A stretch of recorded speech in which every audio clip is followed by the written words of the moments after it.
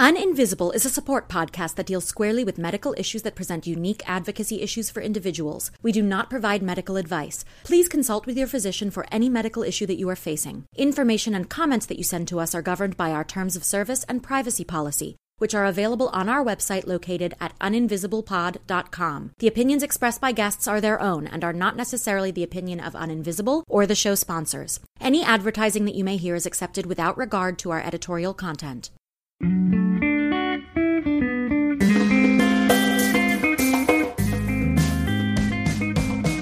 Welcome to Uninvisible. I'm your host, Lauren Friedman, and I'm here with my guests to bring you info, insights, and inspiration for coping with, diagnosing, and treating invisible illness. We're here oversharing, so you don't have to struggle with invisibility anymore.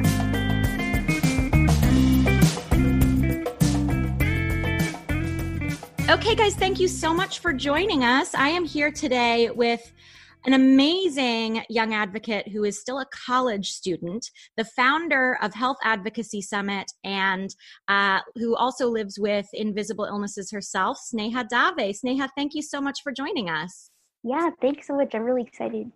It's an absolute pleasure to have you, and I'm excited for our listeners to learn more about Health Advocacy Summit. So let's start at the very beginning, though, about you. Why don't you tell us when and how you first realized that you had something going on physically? You were pretty young, right? Yeah, so I was about 5 or 6 years old, and I started having a lot of diarrhea. I had a lot of blood in my stool, the very typical symptoms of what I would be diagnosed with later on, which is ulcerative colitis. So around when I was about 6 years old, I was given the formal diagnosis of ulcerative colitis. And throughout elementary school, I was kind of put on a lot of steroids, and I had a lot of different sort of treatment options. I was constantly trying to keep my weight up. My weight was always an issue for me, just trying to be as healthy as possible and have enough nutrients in my body. But during middle school, during 6th grade, for the first time, I had a huge flare up that kind of lasted until the middle of high school. And so during that time, I used to use the restroom sometimes up to 20 times a day, and I was on numerous pills. I did partial schooling, of course, at this time because I was not healthy enough to go to school full time. Sure. And and so I got really weak to the point where, my mom had to help me walk up the stairs by myself. And I used to be really, really active as a kid. But then as soon as middle school hit, that's kind of when everything became considerably more severe. And then during my freshman year of high school, I weighed about 60 pounds. Wow. And I used to go to the hospital every week to get infusions. And then I had the full colectomy surgery during the middle of my freshman year of college. And since then, I've had multiple other surgeries, and I now live with a J pouch. And unfortunately, I have chronic antibiotic refractory pouchitis, which is something that obviously cannot be treated by antibiotics. And now I'm on a host of biologics and I'm still looking for a viable treatment option. Wow. Now for our listeners who are tuning in and are like, what's a J pouch? What's a colectomy? Can you tell us, give us the basics on what that means and how that affects your lifestyle? Yeah, definitely. So colectomy surgery is basically when you get your entire large intestine removed. At least that was the case for me. Some people just get, part of their colon removed, but I had to get my entire colon removed due to scar tissue and whatnot. And then they typically build an ostomy bag. So after your first surgery, so if you're not familiar with an ostomy, it's basically when a piece of your intestine sticks out of your stomach and you evacuate waste. It's a nice way to put it. Yeah. We can talk about poop on this show. This is what we get into. So. Yeah, exactly. Yeah. No, that's what it is. Yep. So yeah, you basically just poop from your stomach. Mm-hmm.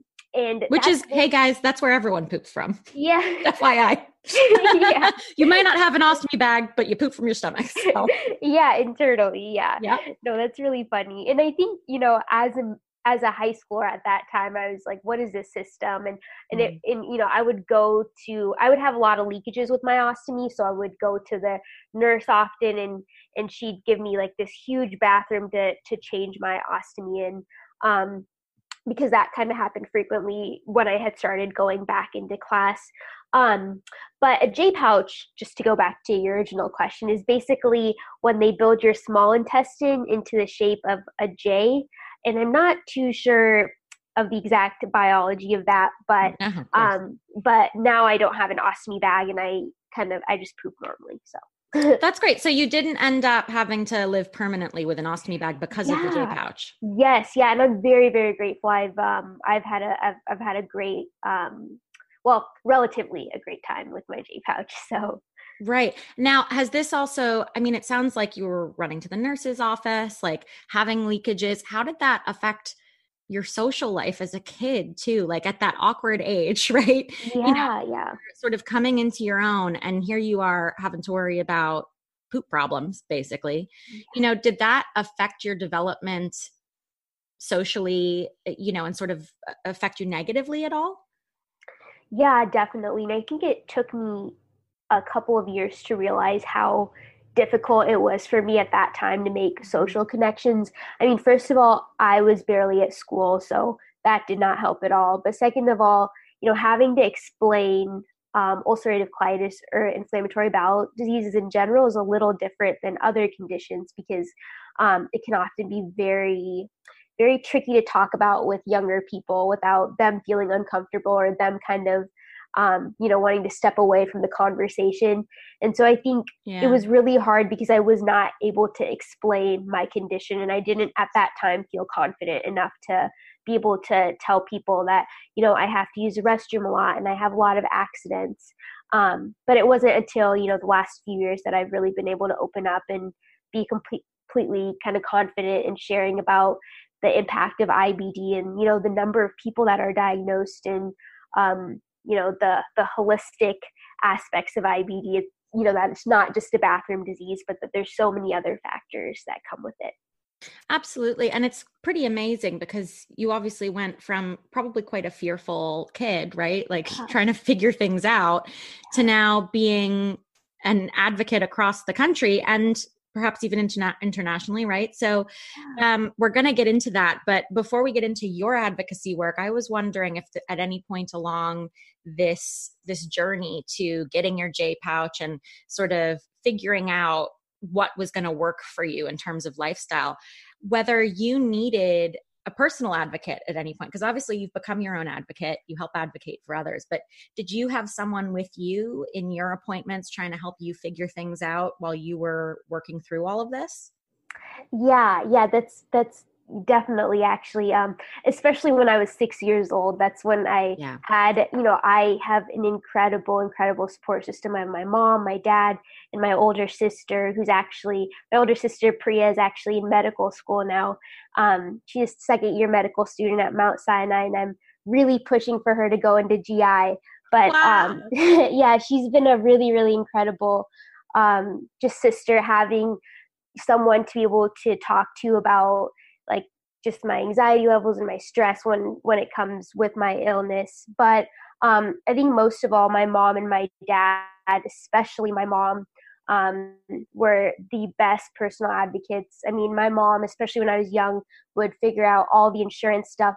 And my dad too was incredibly supportive. But my mom would be the one to help me go and initiate 504 plan meetings. And for those of you who don't know what 504 plans are, it's basically accommodations that are required in the U.S. for high school students to get if they have a chronic illness. And so my mom was kind of huge in advocacy, not only at these doctors' appointments and such, but also, in the school system, and even socially, she helped a lot as well. So. That's really wonderful. And so you've maintained a close relationship with her, and it sounds like you guys have gotten closer because of this. Yeah, definitely. Absolutely. That's really lovely to hear. And it's really wonderful because you're not the first person to talk about, their mom being a really wonderful advocate for them. And it's great to hear that like these illnesses haven't torn families apart. They've actually brought them together in beautiful ways. So what about management day to day? What does that look like for you? Can you give us the gory details, if you will? What does it look like as you're managing having to go to the bathroom and your diet and exercise, lifestyle, everything? Like, how do you make it work?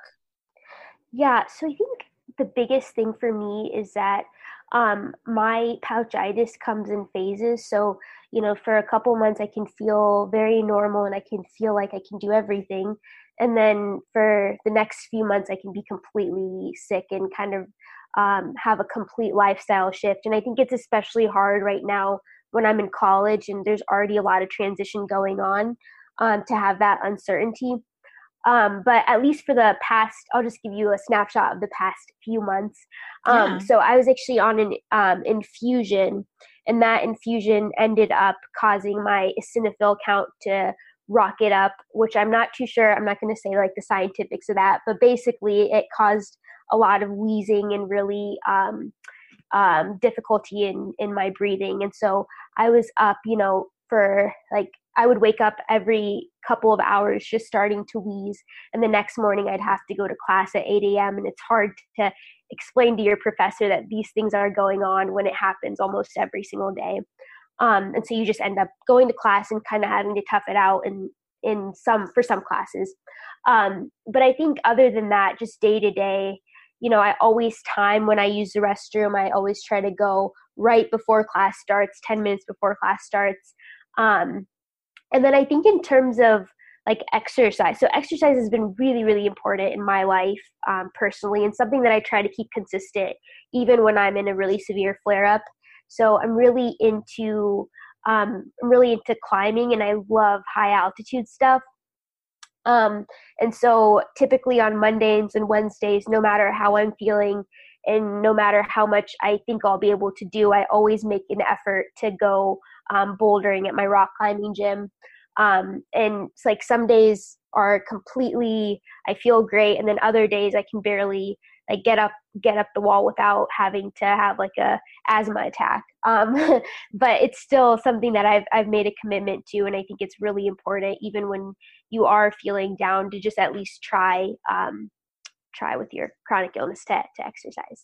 I think that's really wonderful. So it sounds like, you're timing things, but, you were mentioning that like with some classes, you have to create accommodations and stuff. So are you communicating with your professors and with professionals around you and saying like, hey, this is me, might have to get, accommodations for this kind of situation?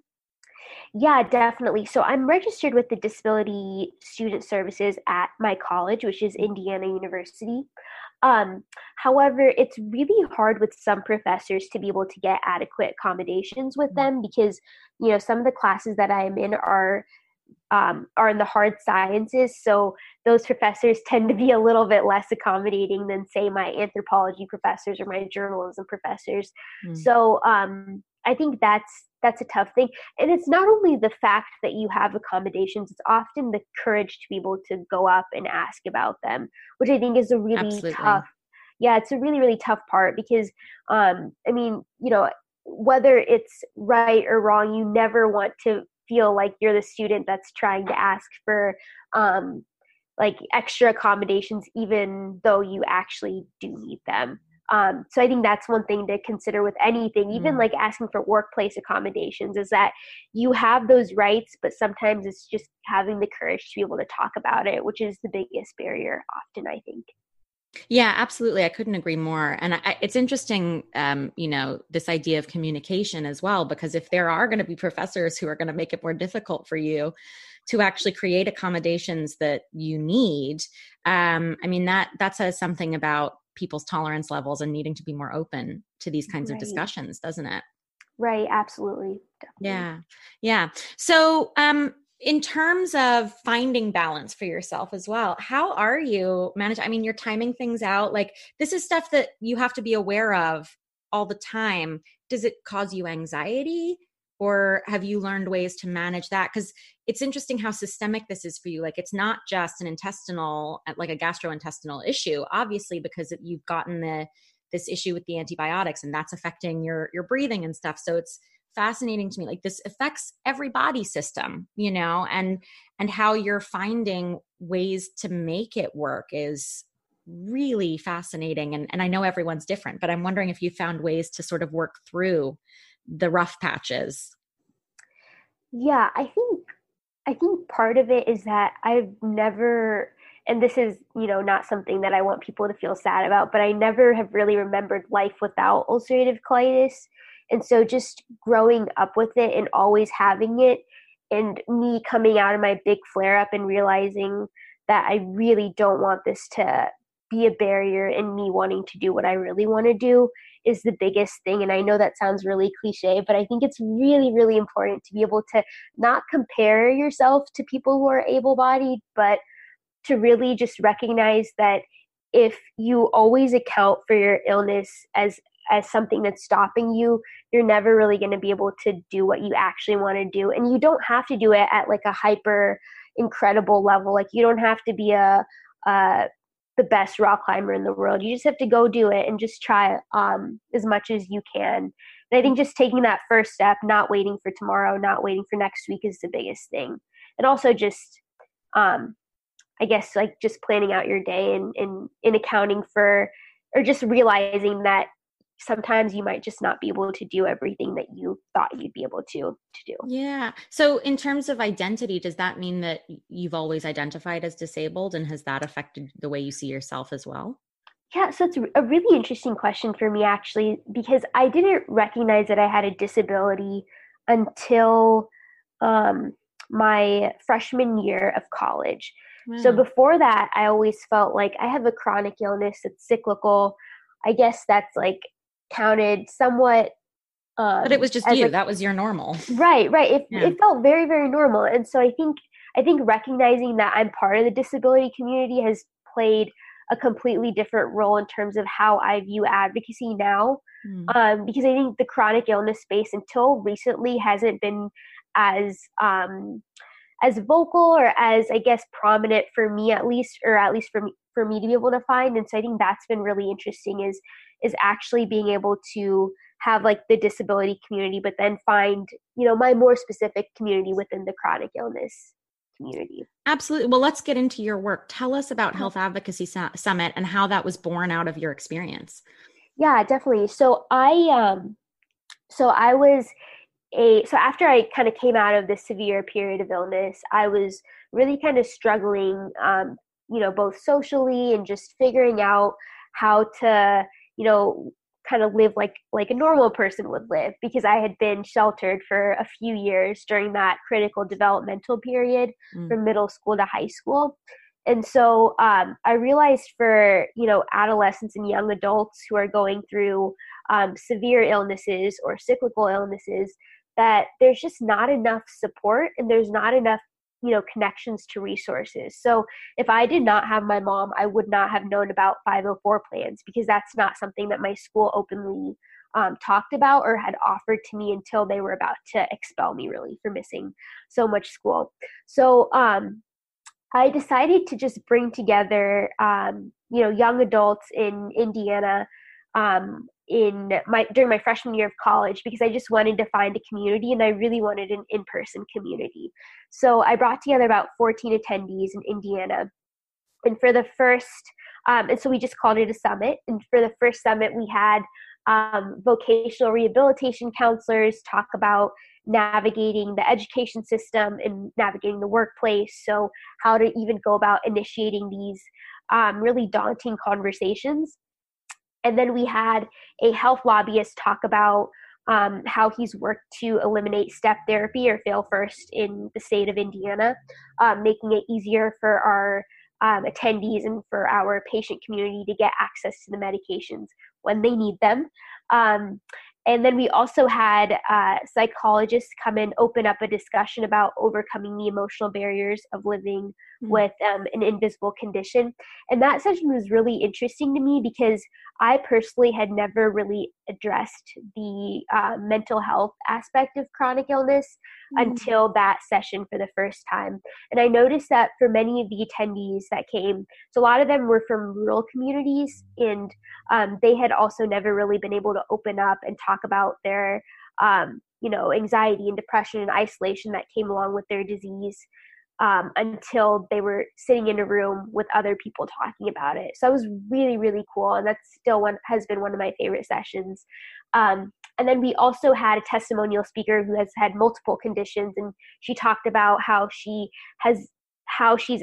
exactly she was able to navigate college and entering college and everything. So that was the first summit. And then we built a website. And then we got inquiries from other places to build a summit. So we expanded in 2018 to South Texas, so quite literally on the border between Mexico and Texas in the Rio Grande Valley. So we host these summits annually once they're in that state. And so that summit has been really interesting because the cultural perceptions of chronic disease are very, very different than, let's say, Indiana or other locations that we're at.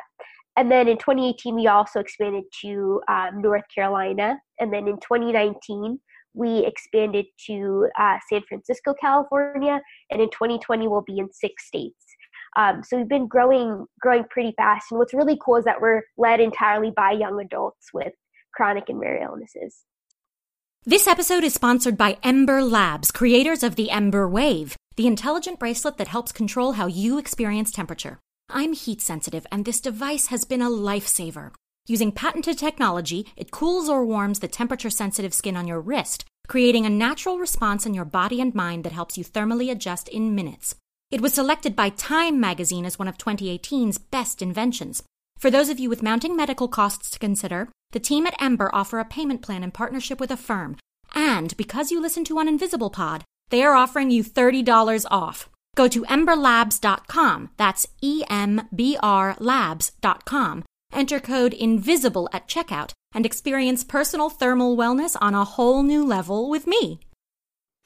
I think that's so wonderful. And it's really exciting that you're growing so fast as well. And it's interesting you use the word invisible, obviously. That's why we're talking today, but that you're getting a bunch of young people in a room together, probably seeing people who are just like them with these invisible and chronic conditions. And it must be very inspiring for everyone to be in the room and to not only have community, but also get support. Yeah, definitely. I think it's really amazing because if you were to see most of the people on this, just walking around, you wouldn't ever be able to connect with them at a level that you are at the summit, because you just really can't tell what a lot of the attendees are going through. And it's been really amazing for me too, just personally, to be able to find that community that's in Indiana and not have to go to California or these bigger places to have that in-person support. So, I'm really passionate about bringing the summit and bringing more support to rural communities, just because Indiana obviously has a lot of very rural areas. So that's been really, really important to me personally. Yeah. And you've been receiving grants as well to continue this work. Yeah. So we've been very, very grateful to the Cystic Fibrosis Foundation who supported us and are continuing to support us. And then we're also very grateful to the Helmsley Charitable Trust, which have also, that Helmsley Charitable Trust has been incredible in providing us support and connecting us to other people that are working in the transition space as well. Yeah, that's really wonderful. So you're finding these larger organizations that are wanting to help you with what is essentially a grassroots movement that's growing and growing, right? And that's so promising for so many young people who are living with these kinds of illnesses. I'm wondering if there are any examples that came to light in past summits or in your own experience of people who have been in situations where nobody believed that they were ill and they had to justify what was going on. I'm sure you've heard some really interesting stories. Yeah. And that's probably the toughest and the most frustrating aspect, because so most of the attendees that come are women, and the stories that they tell in terms of how sick they had to get before they were able to get the proper testing they needed, or before they were able to get access to the medications that they needed when they needed them, has been really, really enlightening, I think, for me personally. And it shows me how much effort and how much work there is still for us as people with invisible chronic illnesses to have to advocate and share our journeys and our disease experiences, because I truly believe that especially young women don't get believed as much because they don't have enough maybe experience and whatever, Sure. that these types of situations. I'm wondering, in terms of, you mentioned that it's mainly women who come to the summits.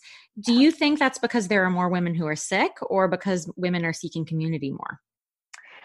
I think it's a little bit of both. Yeah, no worries. I think it's a little bit of both. I think that I think men in general may tend to not want to openly discuss their illness as much. We've had some more in the past come, and that's been really encouraging. But I think it might just be that women tend to be a little bit more okay with sharing about their chronic illness and being vulnerable. But I also feel like there's a stronger sense of urgency in terms of advocacy and self-advocacy, because there's lots of articles and whatnot about women not being believed as much with their illness. So I think for them and for us, I guess it's really important, and really there is a sense of urgency in the need for learning advocacy skills and for having this peer support community.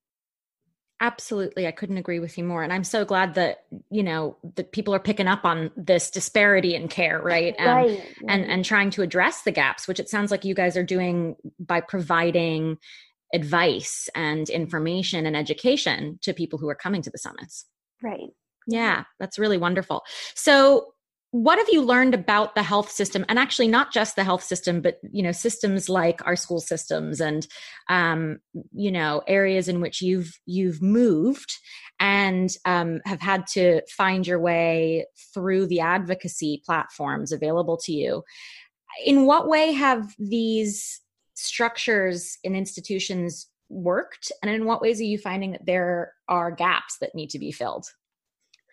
Yeah, definitely. I think the one that comes to my mind most quickly is about the lack of proper transition from pediatric to adult care. So a lot of young adults, and this is a topic that's kind of coming up more because more young adults are, living longer with our chronic illnesses, because for a long time we weren't technically supposed to live as long when we were diagnosed so young. So now our health system is confused as to how to properly move our population from pediatric to adult care.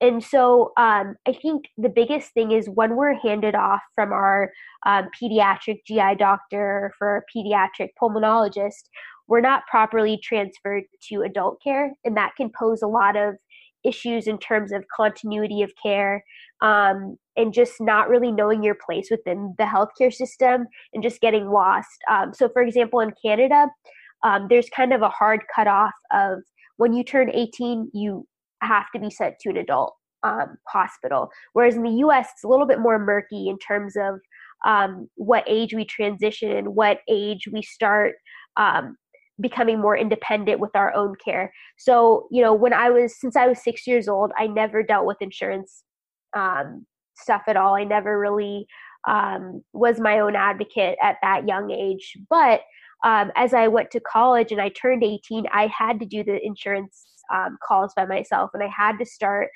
filling my prescriptions, which I had no idea how to do until I came to college because I had never done that before.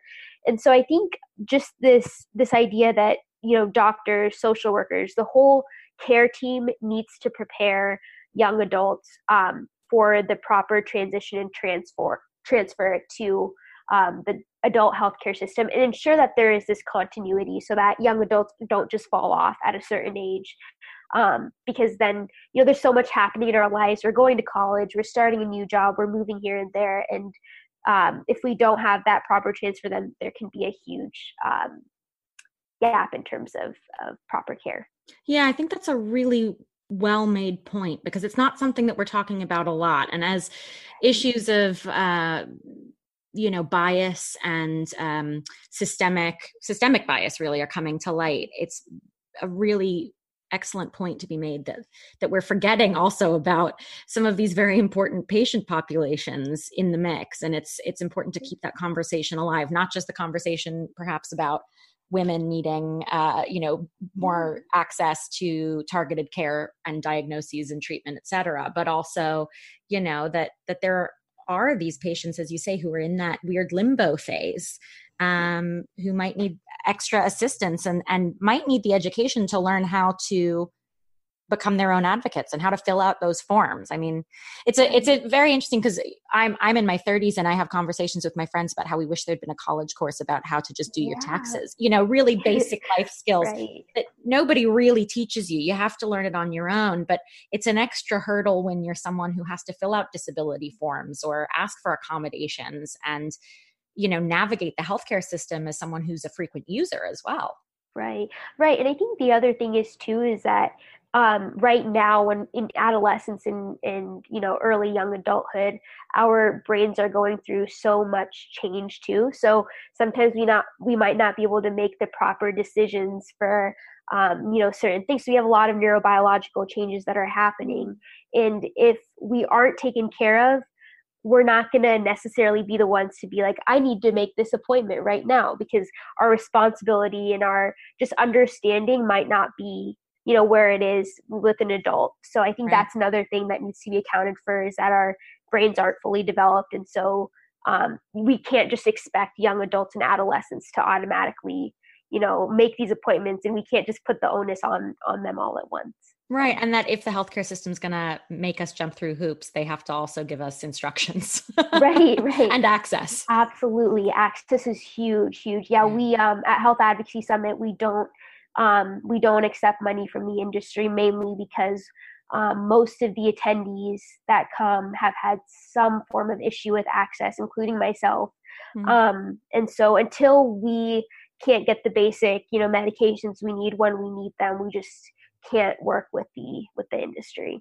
So yeah, absolutely. Well, and you had mentioned that you were about to fail out of school, and it wasn't until you were going to fail out that you had to do something about that, and that the system was rigged against you. And that's the educational system being rigged against you, really. Right. Yeah. And I should say, so I never really, I think so my school system did provide really good support in terms of like tutors after I got the 504 plan.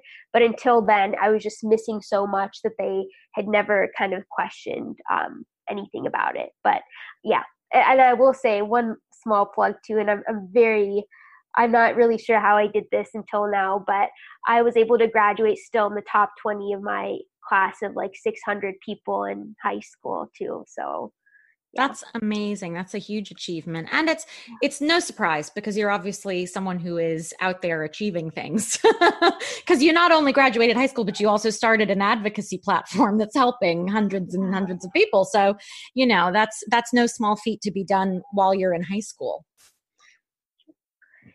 So what about the role of privilege? This is a question I like to ask everyone, because we know that there are disparities in the system. There's medical bias at play.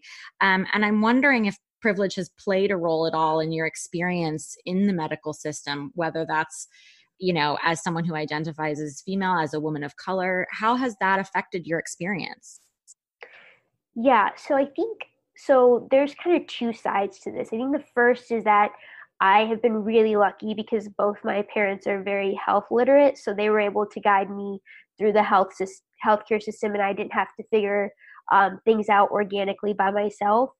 But on the other side of it, I think, being a woman, I feel like I had to become really, really sick until there was action taken for like my symptoms. So just to give you an example, 2 years ago, I guess last year, I was starting to have symptoms again of pouchitis, but and I had visited my doctor, but it wasn't until a few months later when I said I really, really, really need to be checked out again, and like these symptoms cannot be dismissed anymore.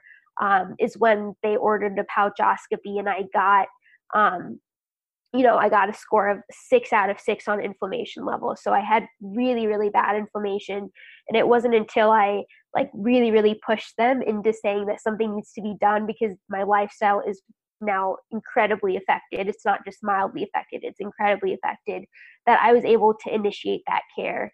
And so, I can't say for sure whether that's because I'm a woman, but I feel, or identify as a woman, but I feel like, it definitely probably had a part in it. And I see those stories a lot with, the people that, and the young adults that I work with. So. Well, and I imagine that there possibly could have been an age bias at play there too, right? We're not just talking like, here's a woman, but it's a young woman too.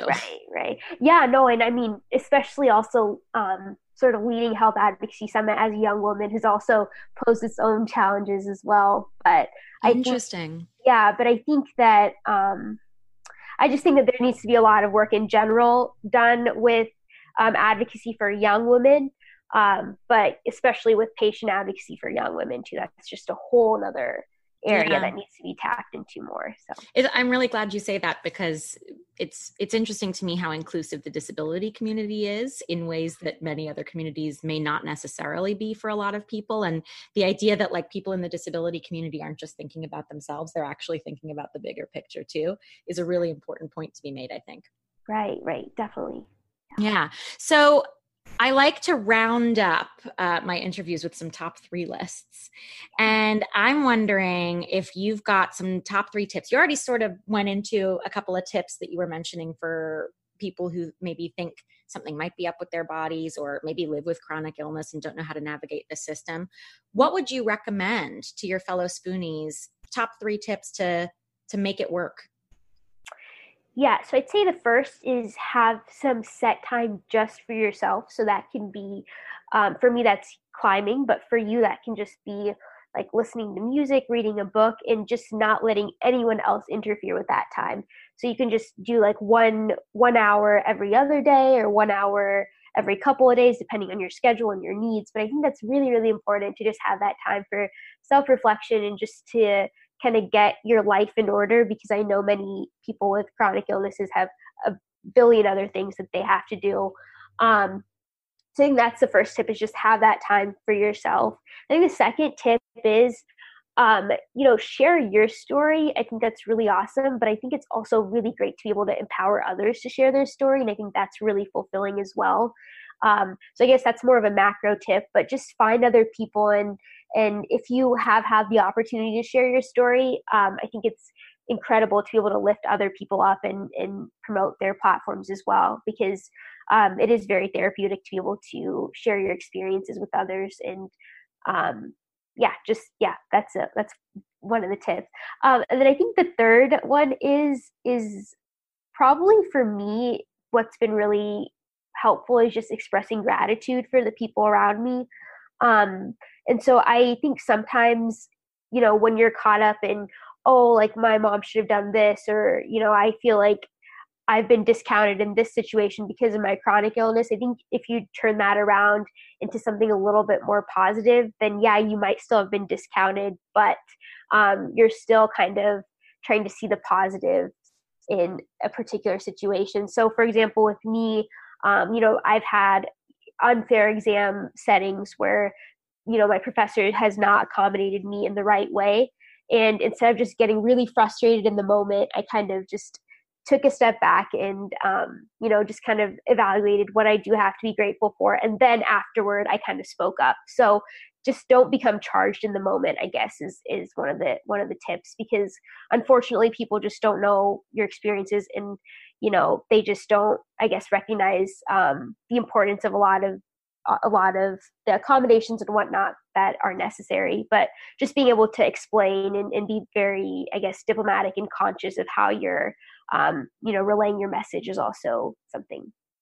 I think that's really remarkable that you bring that up, because in terms of what we've been discussing about, this very important patient population that you're really targeting with your work of patients who are going from pediatric to adult care, it's a great life lesson that you learn about not being reactionary. But it's very important, obviously, for getting your message across, particularly when you're a patient, particularly when you're in a population that is in some way perhaps underserved, right? So to really find the way to create your messaging in a way that it's palatable for other people. And this is an interesting point for people who are able-bodied to understand as well, that when they're hearing from patients, sometimes it's after they've thought it through, and that's either why they're so mature or it's why they're upset at this point, because imagine how much more upset they would have been if they just reacted off the bat.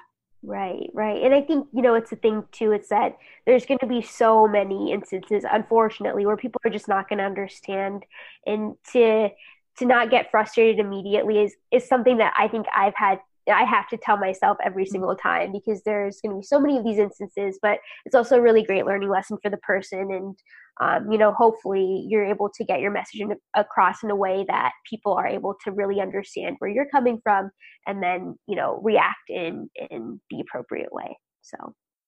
Absolutely. So one last top 3 list. I'm wondering if you have any lifestyle changes that you've accommodated in your lifestyle just to make things work around your illness, that you maybe sometimes, top 3, like cheat on, or maybe are guilty pleasures, secret indulgences, or even like a comfort activity when you have a flare up, just something that you're completely unwilling to compromise on, despite or because of your illness. Yeah, so I think that's a really interesting one, because so I used to cheat, I'll be honest, all the time on not taking medications when I was younger. I think that, that was when I actually had to take real pills. But now I take infusions, so it's a little bit harder to cheat on in that arena. But I think one of the big things for me is that when I am really sick, and when I feel kind of overwhelmed, because when I'm a little bit sicker, I tend to not respond to people as fast or at all sometimes. So I just sometimes will just completely just get away from my computer and be like, I was on vacation or something, when I was really not on vacation. It was really just taking a few days just to walk around and everything. And so I think that's one of the big things, is that I just kind of tend to put people away for a while and just focus on myself and focus on my time. Without fully isolating, it sounds like, you give yourself the time you need, but it doesn't mean that you're cutting yourself off from people entirely. Right. Absolutely. Yeah. So I think that's one of the things. And the other thing is definitely climbing for me. That's something that, might not always be the best thing when I've only gotten a few hours of sleep or a couple hours of sleep. It might be better to actually just relax and rest my body. But I feel like for me, that's such a huge part of my life. So I'm definitely not willing to compromise on climbing. And I think the other thing is to probably the third thing, and this is probably a little bit harder, and I think it's probably hard for most people, is cutting back on sugar.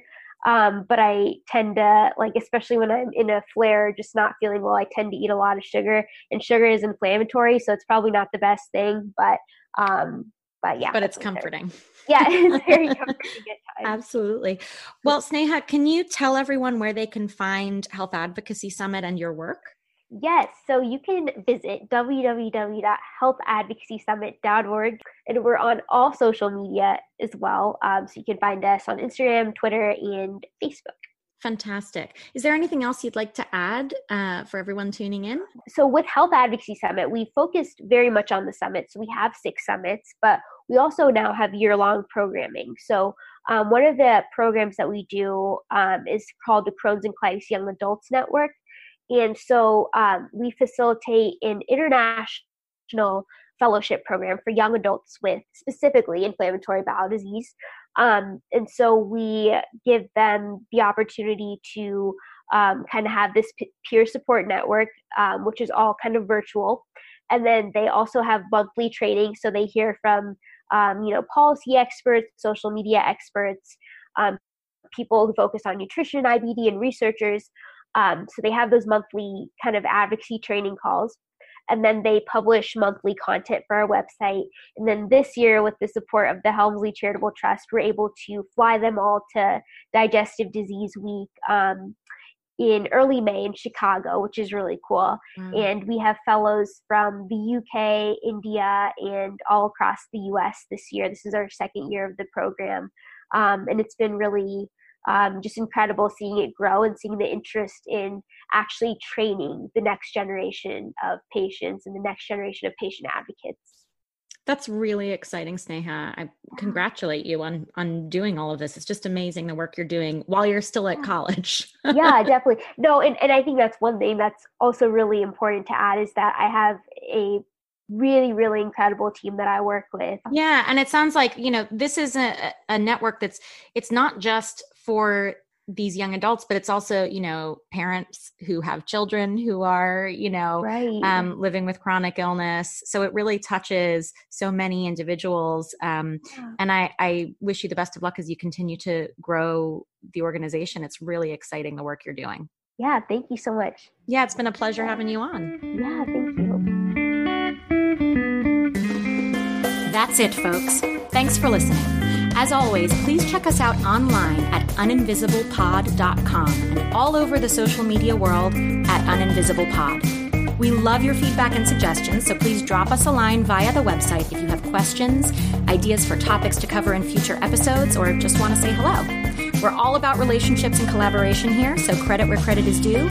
Music for this episode is by Sean Hart, who can be found at seanhart.com. Don't forget to subscribe, rate, and review wherever you listen to podcasts.